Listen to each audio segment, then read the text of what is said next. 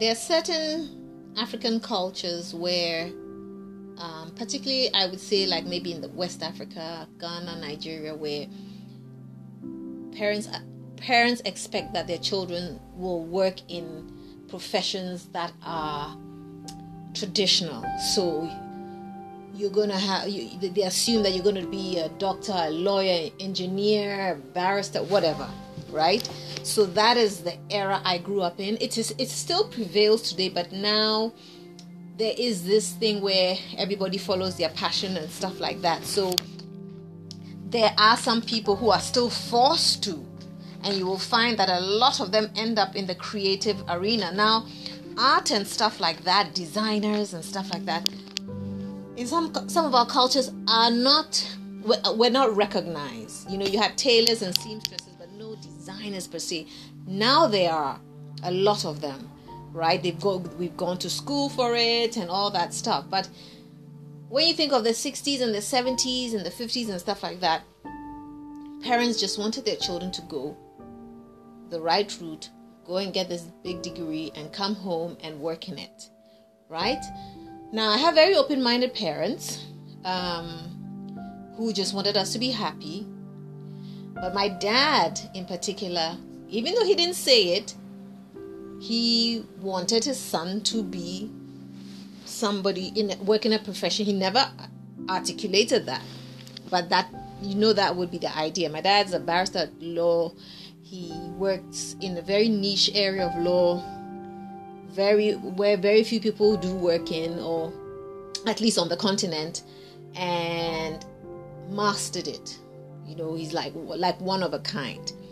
I don't think he expected any of us to follow law. He would have loved it, but not really. But the kind of mother we had, was that she honed all the little talents and gifts she saw in us. So she made sure that she embedded us in our passions from a very early age. Now, in my era, auto mechanics were fitters. Basically, they learned that craft from another auto mechanic. There wasn't really much schooling. I'm sure we had technical colleges and schools at that time in Ghana, but it would usually be somebody who didn't go beyond maybe high school, would be what we call a fitter. And you know, the establishments at those times, apart from the large dealerships and stuff like that, the fitters are like a side road guy. You know, it's not really set up nicely and stuff like that. So that's the image you can imagine of a fitter, of an auto mechanic at the time. The sort of derogatory term, they used to call them grease monkeys and stuff like that, but that is a different group of auto mechanics. When you go, well, today it has changed, and if you are an auto mechanic, particularly, let's say, I can only speak for America, it's a nice establishment, everything is automated, it is clean, the guys are clean, it's just a whole different outfit. Anyway, as from my older brother's childhood, my mom said when they first gave him his first tricycle, he took it apart, and my dad was infuriated. But guess what? My brother, he was 3 or 4 at the time, she said, he put it back together again. So right there, she saw that he had a gift. And then as we grew up, I realized he fixed everything. He was always fiddling with something. He fixed the blender, he fixed an iron, he fixed the toaster. But what we didn't realize was his passion was cars. He loved cars. He knew everything about them. And in those days, automatic cars were few and far between, and some of our family friends had them. And the thing was, if a automatic car stalls, you don't tow it or anything like that. You have somebody come and fix it or whatever. That was the myth around it. But I remember one of our friends' cars wouldn't start automatic, and it sat in. We had a roundabout in our house, and I remember my brother, when everybody wasn't around, my dad wasn't around in particular, or my mom, he would go, he would look at it. He eventually found out where the keys were. He would say I was the only one around him at the time. He would say, I can fix this car, I can make it move. And I wouldn't say anything, and eventually he did. And he told my mom. And she told her friend, and they were happy, picked up the car. They didn't tell my dad that, because my dad, you don't touch people's property, and he'll be even if it was fixed, he'll be angry that you even tampered with somebody's property. He's very particular about things like that. So as my brother was getting older, maybe 10, 11, I remember my mom, we went, in Ghana you have chauffeurs, drivers. It's part of the culture. It's not like everybody has a driver, And I remember her during the holidays, summer holidays, she took my brother and us down to one of the largest dealership at the time in Ghana. And he was related to my dad. And she went there, and I believe she asked him if my brother could come and intern. This is like a 10-year-old. It wasn't done at the time. And especially if you grew up, what should I say, privileged. Why are you sending this child to go and work and be a fitter or automatic mechanic? But she saw that gift and she didn't want him to lose it. So she asked the guy, and he said yes. And she told the driver and us, she said, no one must let your father know. He would have been furious, livid. Why is his son going to work as if, who does that, He would have said he's going to send my mom back to Trinidad. I know he would have said that. Anyway, so he did that. And my brother, years later, told me, the thing about that experience was great. He said, but I wasn't doing anything major. I started off sweeping the place. They didn't let me touch this, and I passed stuff. And he said, but the guys in there couldn't understand how a child who was being dropped off, chauffeur-driven, dropped off, was coming to work with them. So absurd. It was like, he doesn't need to do this. Why is he even here? But my brother's a very beautiful soul, so he probably was very gentle, and he wasn't in your face. He was just polite, and so he didn't upset the apple cart. And what happened was, through working there for a few hours during the summer, he also met a group of older guys who were very mechanically inclined like him, love cars, love to race, and they built a car. And he was part of that group. They were much older than him. They probably were in their 20s, and he was like a little teenager, 12 or 13. And my mom always said the day that they finished building that car, they allowed him to drive it into the house for her to see that he had helped them. So then when it was time to go to college, my father found my brother a college in upstate New York to go and do mechanical engineering or electrical engineering, one of the two. And we all knew that my brother wasn't interested in any of that. He loved auto mechanics. And we had a relative who was also very auto mechanically inclined. And when he visited us from the States, he sort of subscribed my brother to this popular auto mechanics, magazine. I can't remember, but I remember. And so that was also kind of pushing my brother's mind to the fact that this is what I love. Anyway, my father sent my brother upstate New York in the 70s, early 70s, go to school. And when my brother got there, he switched his major to auto mechanics. And when my father, when my father found out, he stopped paying for everything. He did not send his son to be an auto mechanic. He sent his son to be an electrical or mechanical engineer. I don't know which one it was.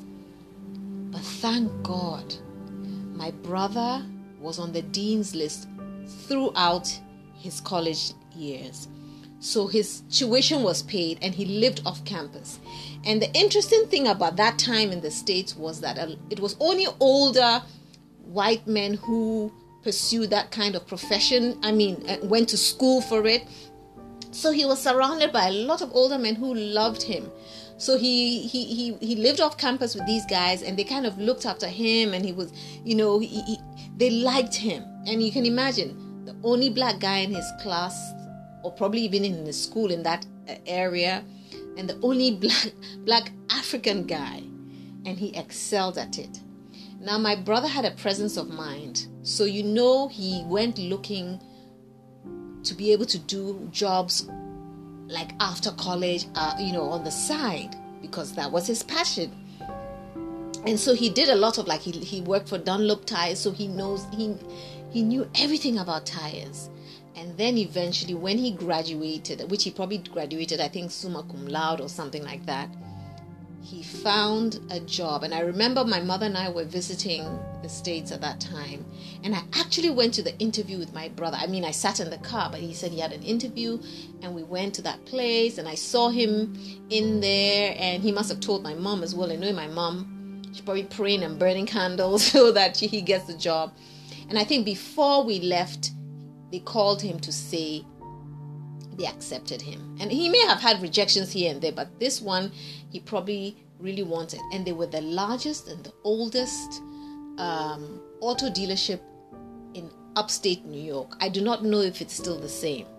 So he worked for them. And now, because my brother was really good, what they started doing was they would send him to all the schools for the top, for all the luxury cars. So any new car that came in, they gave him one to drive, and he drove from upstate New York to Massachusetts. Most of the schools, auto mechanic schools, were there, and they were usually a weekend long or a week long, and they knew that he would come back with flying colors. So my brother had certificates upon certificates, and he has worked on almost, if not all, the luxury cars at that time.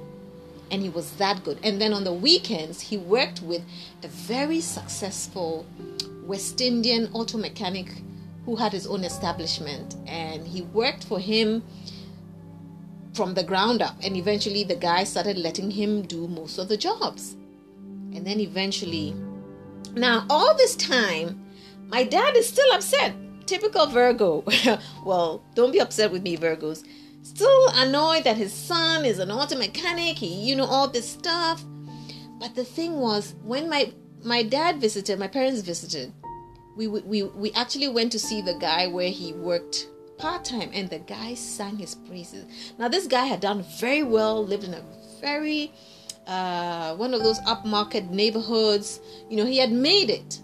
And even then, with a guy telling him that, it still didn't augur well with my dad. His heir apparent, an auto mechanic. No, but think about it, in that era, even today, which auto mechanic do you know went to prep school, boarding school, the best schools in this country, and then, goes and gets a degree in auto mechanics? A lot of auto mechanics here do not go that far. Now they probably do certificate programs and stuff like that, but at that time, it was 1 in a million. Especially African. So eventually in the 90s, late 90s, my brother decided he was coming back. He was going to go where my parents were. Now my parents were living in Botswana. He was going to set up his own business. And my father wasn't too keen on that, but my brother's godfather was his best friend. And he told him, he said, Kofi, which is my father's name, you have to invest in this guy, your son. And you can invest in him and tell him that he needs to pay you back. But my father is not that kind of guy. He doesn't know how. He provides for you and that's it. You're not paying him back, But so he set my brother up. And my brother came at a time where people were not doing what he was doing. He was coming straight from the States with from a top-notch establishment. And he reproduced that here in Botswana on a small scale. So you can imagine the jealousy when he arrived here. Who is this black guy from America? Because he's come from America, they assume he's American. And he has all these automated lift, and he has all these tools, and he's this and he's that. But because my brother is a beautiful soul, that came to a screeching halt.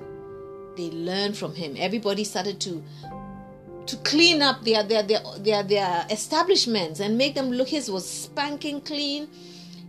Automated stuff. He had all the tools, and you have to keep buying tools from Snap-on Tools. He found that Snap-on was in South Africa, and there was a guy who would come across the border at the time and give him what he wanted.